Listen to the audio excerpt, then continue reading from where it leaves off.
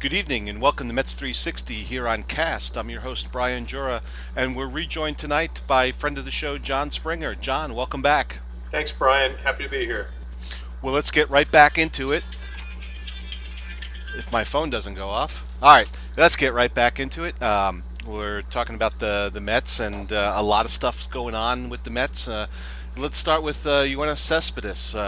Lots of confusion and misunderstanding about the extent of his injuries and even what the injury is. So, what's your take on the whole Yoenis Cespedes kerfuffle here? Yeah, I think you said it pretty well. It's confusion and misunderstanding.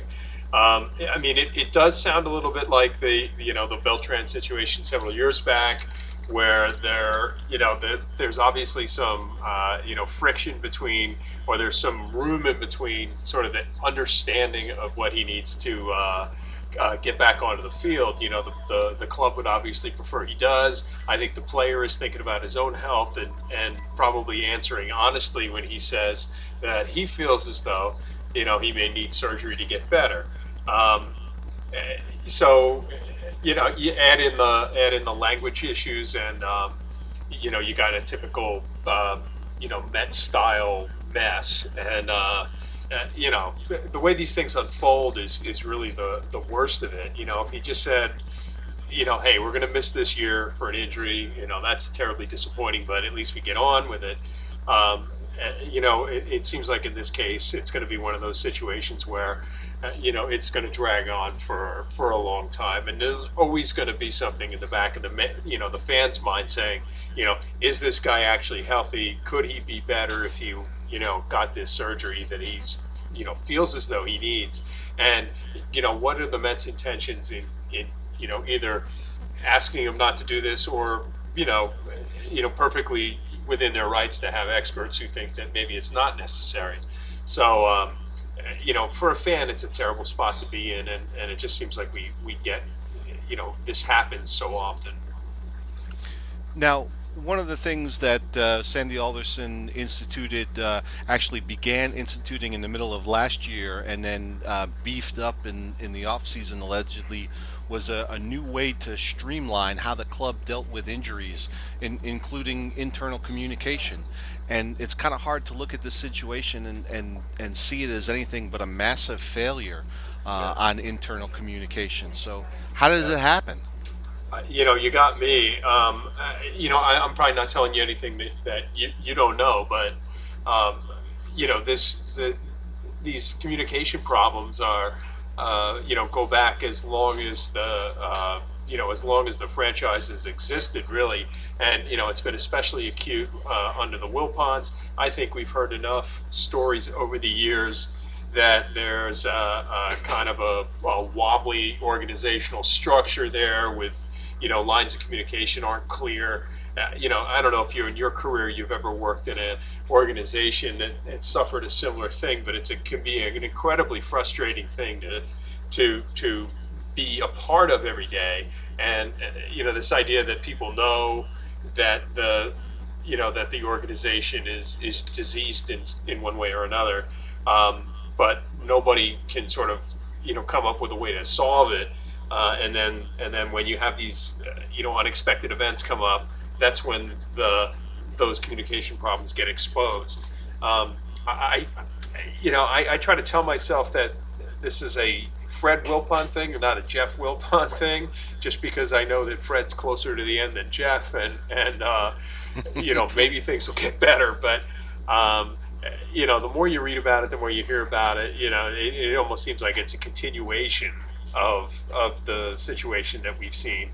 And I mean, everything. Again, I don't want to credit myself for being prescient about this, but if you go back to um, the Terry Collins getting removed last year and then suddenly hired back into the organization, Omar Minaya coming up, and then all these unattributable quotes come out, um, suggesting that the front office is being undermined. I mean, that is exactly what happened in 2004.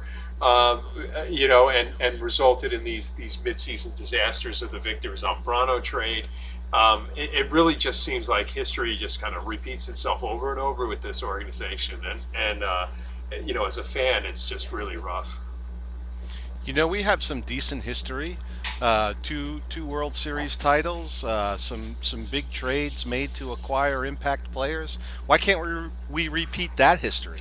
It's incredible, and when the team is successful and when it's doing well, you believe it. They're the old cliche. There's no better place to play. There's no better fans in the world.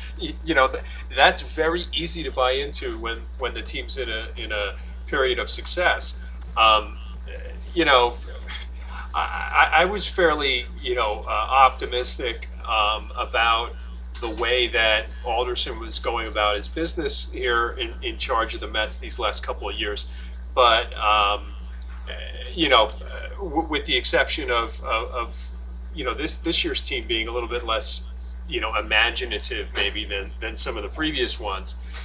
But again, you go back to these to this back channel.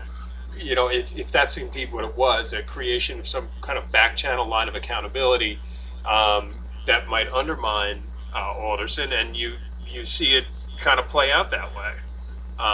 It's crazy. Could the Mets, you know, make a history of good success? If they can get rid of these distractions, I don't see there's any reason why they couldn't. It would take some luck. It would take some good players. But yeah, they've got a credibility problem with the fans now, and they had it, on and off over the years. But it's not going to get better after this season. And you thought, heck, we've been through this in 2004. We've been through this at the end of 2008. We've been, it's just insane. It goes over and over. Now, one thing that I guess is having some people question the credibility of the organization is, did the Mets get enough in return for trading their closer, Jeurys Familia, here in a couple of days ago? I'm probably not as down on it as a lot of the fans I've been reading on the social media. I think I believe Rico when he says that it's a kind of a delicate balancing act here, and I'm also realistic about the fact that Familia is a guy who's got 30 innings left in him before his contract's up. It can't be worth that much. It's a shame that the Yankees were able to exploit this a little bit better with Chapman a few years back. But I do believe they kind of went in there with a plan. I think the fans make a lot of the money. Could $3 million make that big of a difference? I don't know. What's going to happen with this international bonus money? I'm giving them the benefit of the doubt, and hopefully something good comes of that. And then, obviously we're not going to get another Familia back, but they did get a major league ready reliever. They got a left-handed hitting third baseman who's not a bad thing to have in the organization. He's apparently got a good batting eye, reaches base, doesn't have a lot of power. Hey, that's Wayne Garrett. He was a pretty useful player for several years with the Mets. Garrett had the misfortune of being 30 years too soon. If he had brought his skill set into the 90s and the aughts instead of the 70s, he would have been much more appreciated than he was. Maybe but he still wasn't a power hitter that you'd want your third baseman to be. He was kind of famous for his warning track power, Garrett was. He was a 15 home run a year guy when he probably would have done better off being a 20 home run a year guy. Well, you also have to wonder if the era he played in, they didn't smile upon weight training, and oh yeah, it's very easy to imagine that Garrett could have got himself into a program and added a little strength and a little muscle, and maybe some of those warning track flies would have made it over. Yeah. But you mentioned Garrett, and he's somebody I had in mind here. Watching the game that's going on right now, and Jose Bautista just scored to make it 3-2, and Bautista wears number 11. And when I watch Bautista, I get a little confused. I mean, I see that number 11, and it just doesn't look right. And I keep going back and forth between thinking, it's Wayne Garrett, or maybe it's Ruben Tejada. So what do you think of when you see the number 11 on a uniform? I mean, when you started talking about number 11, the guy I flashed on was Frank Tavares, of all people. The push bunt guy. Yeah, he was the. I was an impressionable fan back then, and in an era where the Mets, gave you very little to root for. The idea of getting a guy from the Pirates, which I thought was, these were a quality organization. This guy must be good. But you just mentioned the '70s. Tavares was a guy who was overvalued in the '70s and probably would be undervalued, or rightly, resigned to the minor leagues today. In that he was a speed guy who didn't steal bases very effectively, and a leadoff guy who couldn't reach pace at all. So, uh, you know, uh, Frank Tavares was the first guy I thought of. Garrett obviously is an 11. Tim Tuffle is an 11. I think about Lenny Randall was an 11. For George Valandia and Ruben Tejada. So I think of it normally as a sort of a middle infielder number, and even Garrett played some second base in his career. So yeah, an outfielder with number 11, it's not quite right. You'd figure that Jay Bruce, especially since he's not showing up this year, could give up 19 for Bautista, which he'd wore for so many years in Toronto. That would be something. A player of Bruce's stature who certainly hopes to come back this year. How reasonable that is, I don't know. But giving up his uniform number, I'd be shocked. I'd be shocked at that. It'd be a nice gesture on his part, though. Yeah, yeah, of course. All right. Well, as long as we're talking about uniform numbers, something that occurred to me is Familia. He's the team's single season record holder for saves. I think he's third on the team all time in saves. He was a good player for a number of years. So how do the Mets treat his number 27? Do they take it out of circulation for a while, or do you think they give it to the next guy who asks for it? Yeah, I'm not sure if they give that a whole lot of thought anymore. But my suspicion would be that they won't reissue it for a little while. Obviously it's not going into mothballs forever, but look, the Mets are no compunctions about issuing guys numbers in the high 50s, 60s, and low 70s anymore. So it's not as though there's a finite group of numbers that they're choosing from any longer. So if not Bobby Wall comes up, I don't think they're going to give him 27. I think we're more likely to see him in 67 or 60, 68. I guess there's a 67 on the team now. Hard to believe, but um, so they'll be careful with 27 at least for a while. What I was thinking about the other day, I was actually trying to write about it the other day, was how far ahead of the rest of the group of men who've worn 27 that Familia really is. If you kind of look back through the history of the team, you had Dennis Cook in the late '90s, and of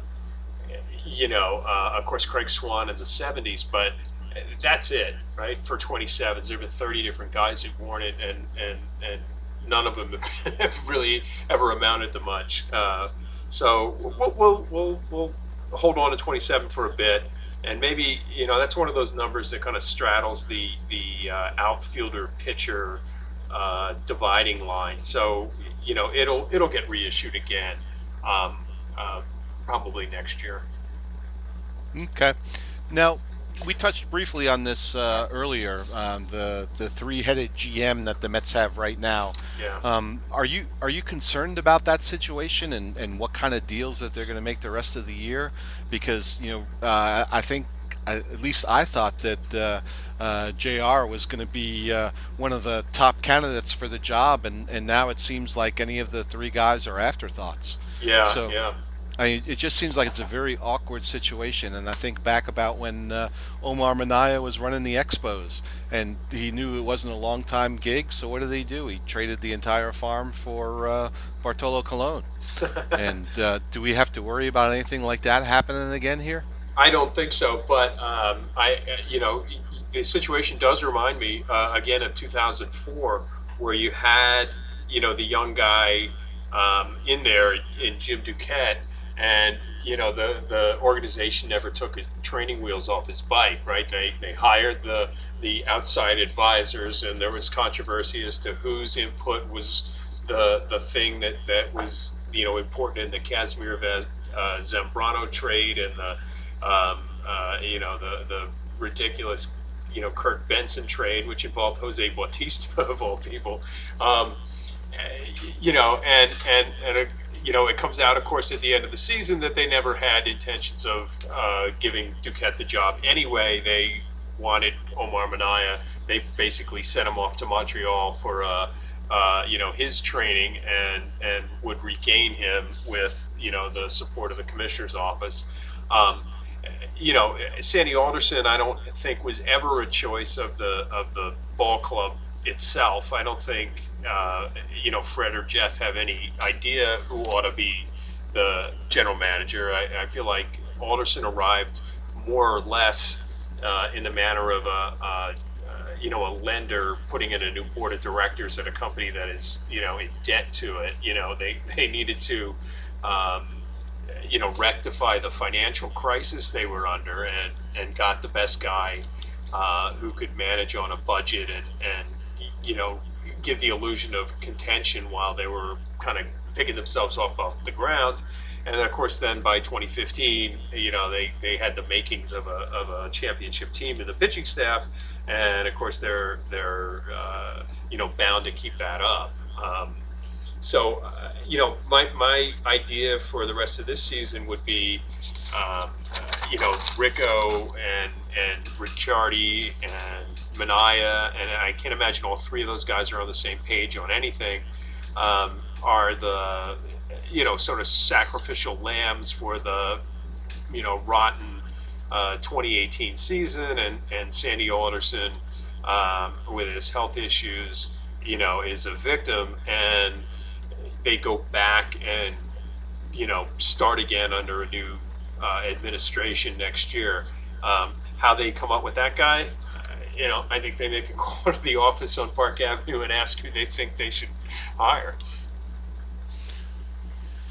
Yeah, and it worked out okay for him last time. I mean, we Yeah, had the questions about the club's finances, as you touched on, and yep, certainly Alderson helped them navigate that and took them to the World Series. yeah. I mean, they I they, think they had no chance in from 2008 on. When once their financial issues arose, and look, they didn't look on the field like they had a chance in 9, 10, 11, 12, and so on. But you be terrified to see what somebody less accomplished at sort of operating under a tough budget could do with that club. And we had a couple of good moments out of it. You got your Dickies, and you got your Syndergaard trade, and you got a few things like that. So yeah,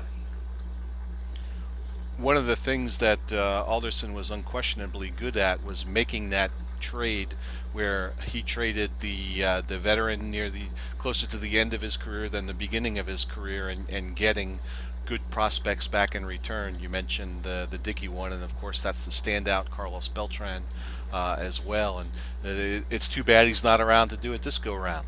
yeah, Maybe we could have gotten something for Asdrubal Cabrera or one of those other guys.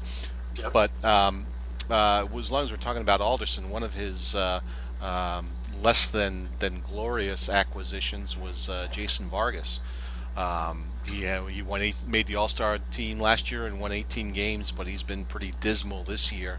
And Vargas has a well recorded history of being much better in the first half of the year than he does after the All Star break.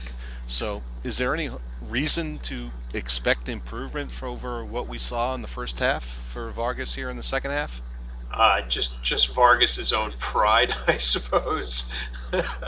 um, I have to say that when they made that move, I was not against it, because I felt like a veteran starter who could kind of be at the back end of the rotation was one of the major things we were missing a year ago. And it couldn't hurt, I thought. And Vargas has just had one of those. Vargas and Swarzak similarly, those guys who have spring training injuries and get off to a bad start and then just don't get it together. And so can Vargas be better in the second half? Let's hope so for Vargas's sake, because if he's as bad in the second half, I think they'll, he can't, he can't help the club anymore.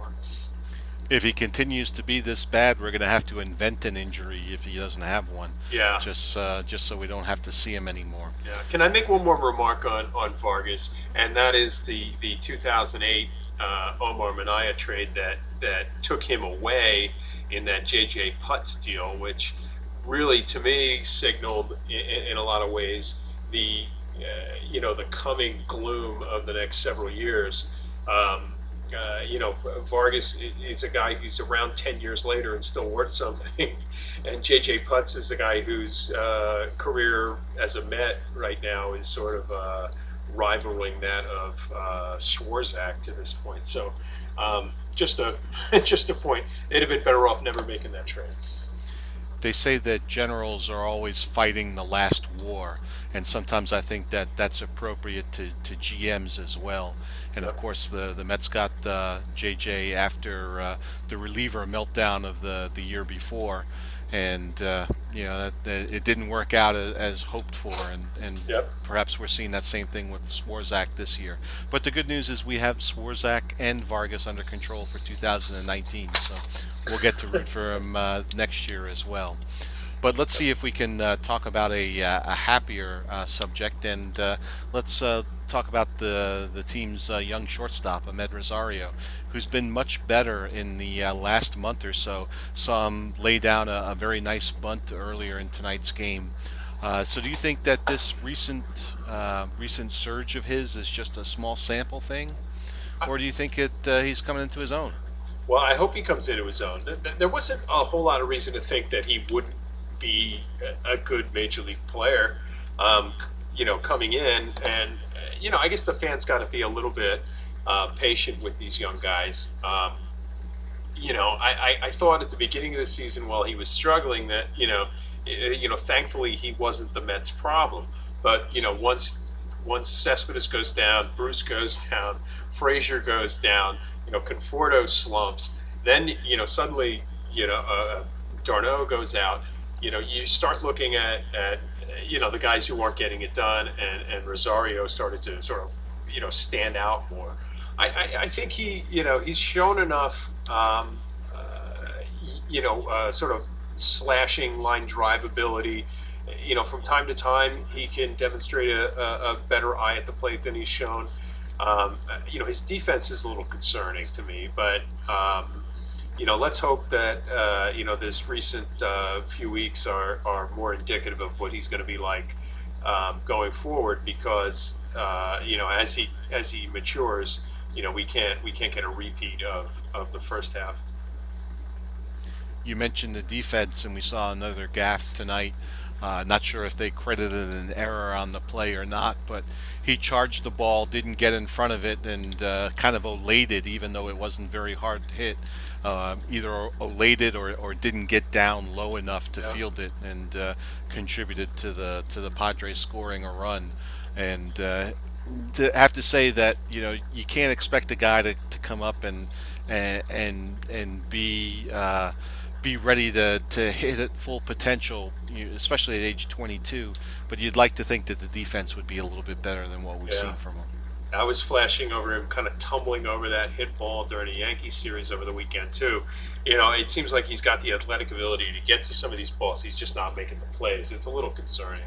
So yeah, I would have hoped he had done better. All right, well, we've reached the point of the show where we give crazy predictions. I'll give you mine and ask you to comment, and then after that, I'll ask you to give me a crazy prediction. Are you Okay. ready? Yep. All right, my crazy prediction is that Corey Oswalt, who will be starting in a couple of days, is going to lead the Mets in wins in the second half of the season. It's So not how a bad crazy is pick. that? That's not that crazy. It could certainly happen. he's looked good in his couple of turns, and as long as he can kind of stay up, he's got to hold off Vargas, he's got to hold off a healthy Syndergaard, he's got to hold off Wheeler or Matz and DeGrom, which of those guys don't get injured or traded in the next 2 weeks, but. It's not that crazy. I don't think the Mets are going to win that many games in the second half, so he might not. Four might take the title. You never know. Not crazy. All right. Well, all I want to say is that week after week, I make these crazy predictions, and every time the guest says, "Nope, nope, not crazy," and none of them ever come true. All So I right. just that's my little lament. All right, show me what Okay. a crazy prediction is. My crazy prediction. We were talking about young pitchers. I will. My crazy prediction is that Chris Flexen comes back, and that when he comes back, he's wearing number 33. Number 33. All right, I feel like I'm missing something here. What's It's. the I didn't have that's any certainly good not his predictions. it's Yeah. certainly not his waist size. Yeah. So what's the Yeah. significance of number I 33? saw those of us who were at this event over the off season where Flexen kind of spoke to the fans at this Queens thing in Astoria, and Flexen was asked about his uniform number. He said that growing up his favorite number was 33, but he couldn't have it as long as Matt Harvey was around, and so my thought is maybe it's some motivation for him to kind of get his stuff together because Flexen's been speaking of sort of disappointing young players, is not really kind of grabbed the ring that's been offered him so far this year. So maybe Flexen comes back. Maybe he wears number 33. He kind of leaves 64 behind. That's not a serious number for a pitcher. That's Elmer Descend's number. You can't you can't take a guy seriously coming out of the bullpen wearing number 64. So that'd be my guess. Although I have to say 64 might be closer to his actual waistline. He's got such a non-traditional pitcher's body. You think of the Syndergaards and the Wheelers, the long, lean gunslinger type guys, and then Flexen and even Oswald to a certain degree. They have more in common, I guess, with Rick Russell or modern day Bartolo Colon. Yeah. And I don't know. It just doesn't. It just doesn't give off. It doesn't exude confidence, I guess. I don't know. Uh, I mean, I looked at these guys pitching, and no, look, I'm not confusing them with this, and I'm not comparing them, but I flash a little bit on Seaver. He had a wide lower body and wasn't a particularly tall guy.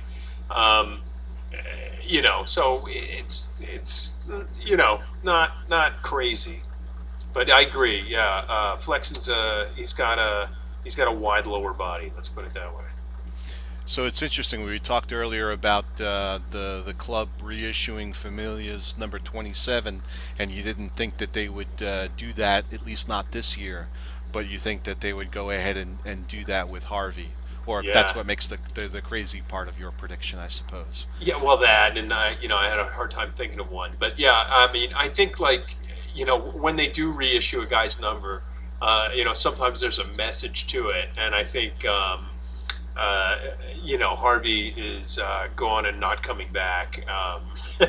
If the Mets were to sort of send a message, they'd find somebody to wear number 33 at some point, and given Flexen's remarks that that was his number growing up, I figured he'd be the guy to get it. Yeah, that's very interesting. What I guess I wonder is if Flexen, who was a teammate of Harvey's, if he would feel comfortable enough himself asking for that number, even if it was his number growing up. You're right. You're right. There's the ego of the athletes involved, and we've never heard ego associated with Matt Harvey before. So, yeah. Well, I have to say I'm gonna lean slightly towards crazy, but Okay. I think that was segment was more informative than crazy, so I dig I'll it. I'll work on my insanity. All right, there you go. All right, well, as long as we're talking about insanity, let's talk about Tim Tebow. You've probably heard that he's got a broken hamate bone in his hand and is likely to be done for the season. So the second season of Tim Tebow mania ends with an All Star appearance in Double A and a broken hand. Yeah. So where do you stand on the whole Tebow experiment here in year two? Well, it's a shame that it ends with an injury here because, I mean, this is a guy who didn't have a whole lot of time to make it to the major leagues given his age and his financial situation and everything else. He didn't need it. So this is probably an especially bad time for the injury. I was not against the club giving him a shot. I saw him in spring training. He didn't look like he had great strike zone judgment necessarily. But if you saw him swing, he wasn't that far removed from any other minor leaguer on the field. He's a strong guy, a good athlete, and as long as he had the desire to try and do it, and he was paying his dues like other minor leaguers. Hey, what's it hurting? It's not as though the Mets had such a glut of young outfielders whose playing time and development were being cost by Tebow, at least not as far as I know. So you know, I think given the Mets sort of investment in it and the somewhat of the abuse they'd taken for even giving it, I think they would have been very happy to get him up onto the team. Particularly if his performance in Double A continued, whereby he'll never be a great ball player, but a legitimate power threat off the bench, he probably could be that. I mean, the numbers would seem to indicate the guy had good power, struck out too much. It's not terribly unusual for a minor league slugger. And some of these guys, wind up on the team sometimes. Craig Brazel wound up on the Mets at some point. The only difference between him and Tebow was that Tebow was a professional football player who's 6 years or 7 years older than Craig Brazel when they arrived. But the same skill set, strikes out too much. Every once in a while gets into one. I don't. There's a place in the big leagues for those guys. Now, I was never a drinker of the Kool-Aid over the Tim Tebow cult of personality thing. Yeah. I know that a lot of people really look up to him and admire him, and that's great. And he makes people happy. And I think that's worth something, even if it doesn't do anything for me. I mean, I think that's worth something. And you see the reaction that people have to him. I tried to go see a game last year. Columbia was traveling to Hickory, and I was going to go see the Mets play in Hickory, the visiting site. And the game sold out because Tim Tebow was there. And they Incredible. sold out 3 days in a row.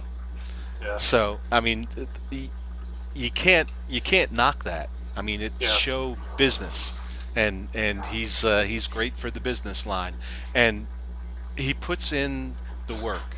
Whether he can Yeah. get results from that, I mean, we can certainly argue that, but no one can argue that he puts in the work, and I think it's a great example to the rest of the people in the organization. Yeah, the question is whether at this point whether he's got it in him to redo Double A, which he'll probably have to do again next season if he's going to miss the rest of the year. And like I said, his at some point he's going to be too old to be a prospect. Even though what is he 29, 30 now? Well, I mean, you can argue he's already at that point, and Yeah, uh, exactly. he made the All Star team this year. Yeah, Does he have to redo Double A? yeah, yeah. I Maybe think you only could. because his strikeout numbers were so frightening, and you can't figure that would get a whole lot better. But hey, yeah, they could try. But it's also a thing that this is probably 85, 90% business, and 10% maybe we can get a ball player out of this. Yeah, And if the Mets will be playing next year in Syracuse for the first time, and um, they own that affiliate, so they'd have some vested interest in the bottom line. So yeah, I But are would. there SEC fans up there in Syracuse? You I, know? I think that his popularity transcends SEC, and I think that what happened in Binghamton this year proved that. Huh, interesting. All right, well, let's try to get one more question in here. And Wilmer Flores, he's kind of a lightning rod. I think there's a lot of people who really like him, and then there's the few people who don't see what all the fuss is about. So, where do you stand on Wilmer Flores? I hope not to come down in the middle again, but you know, if Wilmer Flores didn't exist, the Mets would need a right-handed hitting bench player who is dangerous against left-handed batters. Even though Flores' figures haven't really stood out from that perspective this year, but I mean he's the type of player that every team needs, and every team's got to have one. To the extent that he's a team developed guy, to the extent that he's been involved in a lot of emotional moments, both for himself and the fans and the walk-offs and everything else, I got no problem that Wilmer Flores is that guy for the Mets. If a club saw the same things in him and made us an offer perhaps for next year's reserve player or next year's catcher or a second baseman that can do something, you'd have to listen to that and be prepared to walk away. But uh, the question here is he going to be on the opening day 2019 roster? Maybe. That's pretty wishy-washy. I'm a solid maybe on that question. Well, he's under arbitration now, so he's getting more and more expensive. And you bring up the point that every team needs somebody who can go in and play in the infield and hit against lefties. But does he offer you anything that Gavin Cecchini doesn't, or a healthy T.J. Rivera, or Jeff McNeil? Yeah, maybe Jeff McNeil. I'm a little bit suspect of TJ only because he's had such a long injury and a long layoff. Cecchini, boy, I would have liked to have seen him on the team 2 years ago, but I'm not sure the organization believes in him that much. And of course, he's losing most of this year with injury, as far as I know. So. But yeah, perhaps a guy like McNeil would be a good stand-in for a Wilmer Flores type. Well, we are almost out of time here, but before we go, I'd like to talk about some of your side projects. You got anything interesting going on? My book, which I believe that you were the first person I told about at some point early last year, is called Once Upon a Team, which is the story of the 1884 Wilmington Quicksteps, a minor league baseball team that was in the middle of the season thrust into the major leagues and left behind the worst record of all time. So my book is kind of tells the story of this team and kind of an unusual, kind of riches to rags story about a club that's a kind of an unusual baseball story in an unusual setting, the late 19th century, which was a pretty interesting point of baseball in its development and its business dealings and all these things that you would recognize in the game today. It was just 134 years ago. So, what was their record when they got bumped up to the majors? They were playing in a league called the Eastern League, which is a minor league that survives today as the AAA International League. And at the point that they were promoted into the big leagues, they were 50-12. So they were basically an 800 team, and they were one game away from clinching the mathematic title. This was in early August of that season. So they were playing 800 ball in the minors. They get promoted to the majors, and a couple of things happen. One is there's a big player war going on between the various leagues. The league that the Quicksteps were promoted into was called the Union Association. The Union Association was a new major league established that year that was sort of dedicated to this idea of battling the American Association and National League for professional players and fans in big league cities. Um, so the Quicksteps get caught up in this player war. They lose their two best hitters, um, and so they're kind of shorthanded from the start. And then they're struck with any number of calamities, everything from travel disasters to player got drunk and fell down an elevator shaft. Oh no. Umpire nearly died on the field due to a foul ball off his face, and it was just one thing after another to lead up to this, and they also kind of got screwed financially by the organization that sort of promised to take them up, and so. They won 2, lost 16, and went out of business before they were able to make their first long road trip of the year. So, there's a caveat to their being the worst team ever in the major leagues in that they didn't last the whole season, and the league that they played in, although it's considered a major league, the Union Association, some historians will argue with you that maybe it shouldn't be considered a major league because it had teams like the Wilmington Quicksteps in it. So that's the story. It's again, there's not a lot of 19th century minor league baseball fans out there, but if you can kind of put that aside, I argue that it's a pretty interesting baseball story, and a interesting setting and an interesting story that has some resonance today. I don't think it would take very much to convince me to buy a Quick Steps T-shirt. I think that's a great name for a minor league team, and I have to say I think I like it better than Rumble Ponies. I agree with you. One of the things we're trying to do is get the Wilmington Blue Rocks, which are sort of their spiritual successors down there in Wilmington, to do a Quick Steps throwback night. Ooh, where they'll wear the tremendous. old wool, flappy uniforms and the purple socks, and give us an old school kind of game out there. So their color was purple.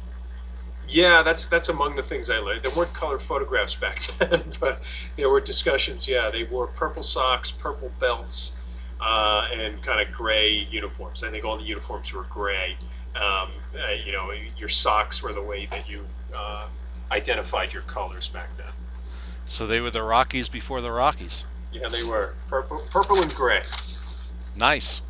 Well, excellent. I assume that people can get this through Amazon and all the usual booksellers. They can get it through all the usual booksellers. You can also reach me, at Twitter. I'm at Springer66, and I got a website where I've been blogging a little bit about the book, and that's at Springer66.net. Well, excellent. John, thanks so much for dropping by and discussing the Mets and the Quick Steps tonight. My pleasure, Brian, as always. All right, and the Mets are trailing here 3-2 in the eighth. Maybe they can pull one out. Everyone, thanks for listening, and we'll see you next week. Good night, everyone, and goodbye.